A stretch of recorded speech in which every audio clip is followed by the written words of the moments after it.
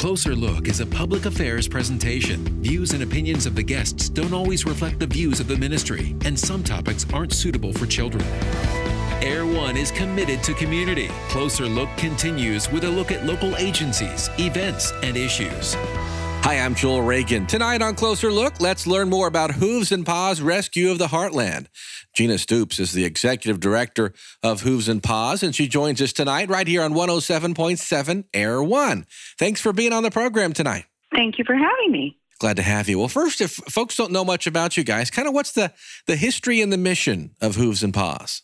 Well, at Hooves and Paws Rescue of the Heartland, we rescue and rehabilitate abused, starved, neglected, and unwanted horses, donkeys, dogs, and puppies. And following rehabilitation, we place them in loving homes.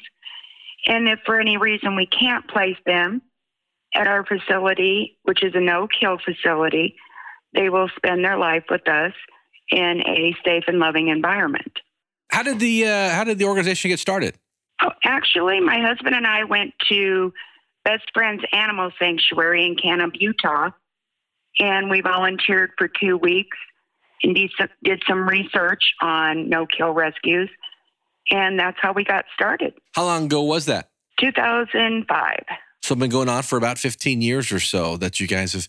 What did you guys kind of, from that experience volunteering there in Utah, just kind of have the idea that something was needed here in Iowa? Actually, I have owned horses all of my life, and my husband and I have also owned dogs. And we seen the need in the rural areas for someone to step up and help these animals, because there's really not too many places that will take large animals in, especially if they're abused and neglected. That leads me to my next question. Obviously, we see lots of shelters for dogs and cats, but I guess with having the larger animals, that makes this kind of organization unique. Yes. My husband and I both have experience with horses and donkeys, and right on our property, we started to expand and we built a medical barn so that when the animals are brought in, they can go into quarantine, which must happen so that no disease is transmitted between the animal. And then we also built a couple other barns, and we also have several enclosures for those that are fearful of barns, and that's not unusual with large animals. How big is the need for the services you provide, and how many animals do you normally have? We try to stay under 30 animals. Because we don't want to take more than we can handle. And the need is huge in the rural areas. And right now with the pandemic, it seems like people are giving up their animals, especially this time of year, more so than ever.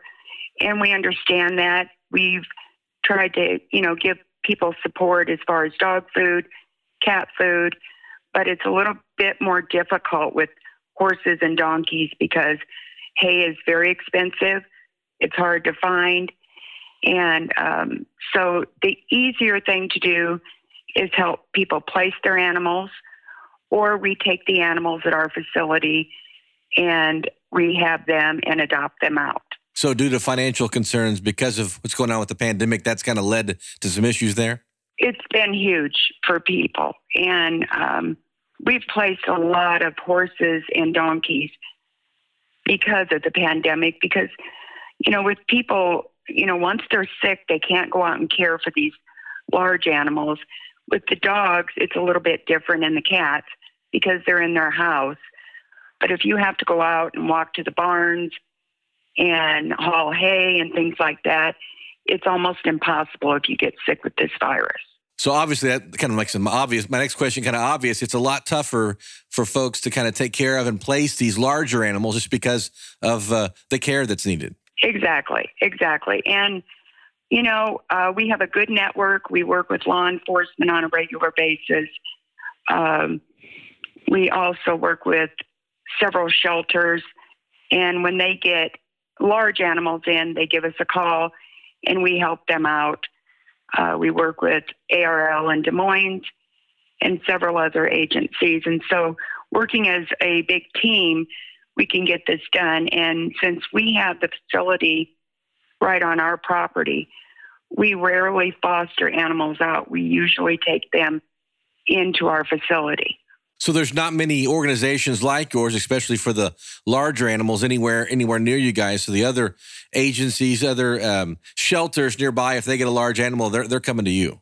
Right. Pottawatomie County, for instance, generally comes to us. Mills County comes to us. We went as far as Florida to pick up horses, and into Kentucky. So there are agencies out there. But if there's no animal control, that's when we're called in on animal neglect cases, and we take several of those and work with the owners. And then if we cannot work with the owners and, they can't comply, then we do the right thing for the animals and remove them under the direction, of course, with law enforcement. Talking with Gina Stoops tonight about Hooves and Paws, Rescue of the Heartland. She's the executive director. This is Closer Look on 107.7 Air One. I'm Joel Reagan. So obviously you work with law enforcement. Sometimes it's because of an issue like that where there's neglect, and I'm sure as well, folks come to you and say, hey, I can't take care of this animal anymore. Or I'm sure there's also stray animals as well, correct? Oh, absolutely. There is a lot of stray animals. For whatever reason, animals get out. We definitely try to find their owners, and we are the first point of contact in many areas, since we'll take them in and we'll hold them. And we provide food and water and flea treatment, and for 10 days we hold them before we even consider adoption, because out in rural areas, a lot of the dogs, they do roam. And, we know pretty much everyone in Mills and Pottawatomie County that has animals. And so we'll hold them, and they know they can come pick them up at our facility if they're found and brought in. So make sure you try and find the owner, I'm sure, as well. Maybe try and get them all cleaned up and fixed up if, there's any kind of medical issues as well, right? Absolutely. Many times when we bring them in, they're in good shape, but they've just went out, roamed, and their family can't find them. But generally, if they give us a call, once we post them out on social media, enough people follow our page and share that we find them back home with their family where they should be. You mentioned obviously the impact the pandemic has had on folks having to kind of give up their animals, but normal times, is there a time of year where you see a lot more traffic and a lot more folks coming in with animals, or animals coming in stray, than another time? The biggest time is right before winter, because people know that it's going to be tough to feed them, especially the large animals, the horses, the donkeys.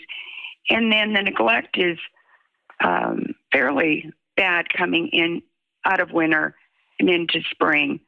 And we've not really figured that out, other than they're stored in barns, and then they come out in the spring, and a lot of people see that, and they'll give us a call and say, hey, we've got some underweight horses or underweight donkeys. And we call law enforcement and, do our thing and get a report going. And many times people cooperate, and they've just had a tough time. They stumble, and we help them get back on their feet. But there's other times that we give them a feeding program, and they just can't comply. And so then we will remove the animals for the safety of the animal. Are there any misconceptions folks have, especially about keeping these large animals? Obviously, you think, hey, they're so cute, or I love horses, but there's a lot to take care of that I'm sure maybe some folks don't always think about. I think that's huge. It's a good point. People get a horse or get a donkey and forget how much work there is that you have to put into them: vet care, farrier services, the cost of feed and shelter. And, they get behind. And once you get a horse or a donkey underweight, it is difficult to get their weight back up. And when we're going into winter, it's going to be a tough winter, is what I hear. And so we're going to have to really be diligent with watching people and reaching out if they need help because we don't want to take their animals. We want them to keep them. But if they can't, we want to be able to step in and help them and the animals. An ounce of prevention is worth, more than a pound of cure, right? You'd rather not have to be doing this all the time. Absolutely. If my dream is that nobody needs us anymore, and that means that everybody's taking care of their animals. So you take them in, wait 10 days, try and see if you can find the owner, locate the owner, make sure there's no issues physically, and then at that point you try and figure out a place for these animals at that point, correct? Yes, we put them up for adoption after they've been seen by a vet and given their vaccinations. And if they have behavioral issues, we work on those. And then we try to find them a home. But many of these animals are older. It's difficult to find homes for older animals, especially older horses. They can't be rode. And so we have a lot of forever residents at our facility right now that are older or need daily medical care, because people don't want to take that on, and we understand that. But that's maybe something you want to get out to folks, though. If they have the heart for it, adopting an older animal, there's a need there. Oh, it's unbelievable how many old horses come across our plate. And, it's hard to place them because they can't be rode. The same with donkeys. They have medical issues, and they live into their 40s. So obviously, but there's a need there. Folks want to, if they have the heart for that. So obviously, you go in there and put them out for adoption, and that's kind of how the process that works. So that's the process about how things go. We're talking about Hooves and Paws, Rescue of the Heartland. Gina Stoops is the executive director. She's our guest on Closer Look tonight. This is 107.7 Air One. I'm Joel Reagan. Over the time you've done this, are there any stories you can share about you can see the impact that what you're doing is made on these animals and also on the humans as well? Absolutely. During the flooding of 2019, my husband and I set up a food bank on our property, and the public was just incredible. And I mean, from as far away as Oklahoma brought us in hay, feed, dog food, cat food. And we were also working with law enforcement doing boat rescues for animals. And people would contact us and say, my house is underwater, but I know that out into the pasture, we've got horses. Can you go get them? Absolutely. And our team rallied together. I had trailers on standby, and we took, I would say, over 200 animals out of flooded areas during the flooding of 2019. We didn't do anything different than we would have done any other time, but we kept the food bank open from March until almost November because people still weren't back in their homes and they couldn't afford food. They didn't have a home. So everybody was incredible stepping up to help. And we made it happen for these people. And we're eternally grateful. They are good people out in the rural areas. And while you and your husband had this kind of vision to do this, obviously a lot of other folks help out in the community and the area that you serve. So how can folks help you guys? Well, they can follow us on Facebook. That's where I put an immediate need for adoptive homes if we get several at a time. And they can also go to our website, which is hoovespaws.org, and that's HOOVESPAWS.org. And they can write us through there. They can donate through our website. And right now we're doing a winter feed fundraiser. Our feed bills at this time run about $800 a week. And that is for the horses and donkeys and the dogs.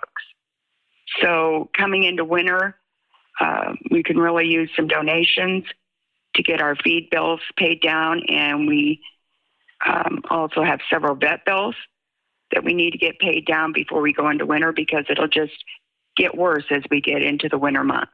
HoovesPaws.org, the website. And of course, you mentioned Facebook as well. Folks can donate to that winter feed fundraiser and, of course, find out other ways they can help. If someone needs your help in some way, is that probably the first place just to contact you guys as well? They're welcome to call us. My phone is on 24 hours a day because we work with law enforcement. And although I work full-time, it's always on. And my number is 712-355-3721. What's that phone number again? 712-355-3721. And of course, on the web, HoovesPaws.org, the website, if folks want to help or they need help, just to contact you guys and find out more about the work you're doing.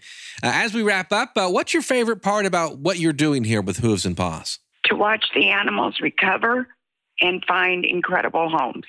Anything else that we haven't touched on that you want to mention? I just want to thank everyone for the support that they give us. We have an incredible following and all of our volunteers that step up, and we're always open to new volunteers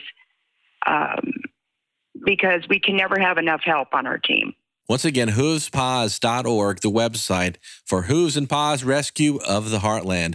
Gina Stoops is the executive director. Really appreciate your time tonight, telling us more about what Hooves and Paws is doing and how folks can help you. Appreciate your time tonight. Thank you, sir. Glad to have you on the program. You can find out more about Closer Look on 107.7 Air One, or you can send us feedback. Our email address is closerlook@air1.com.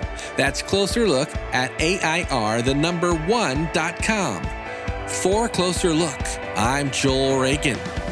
This has been Air One Closer Look. Find us online at air1.com.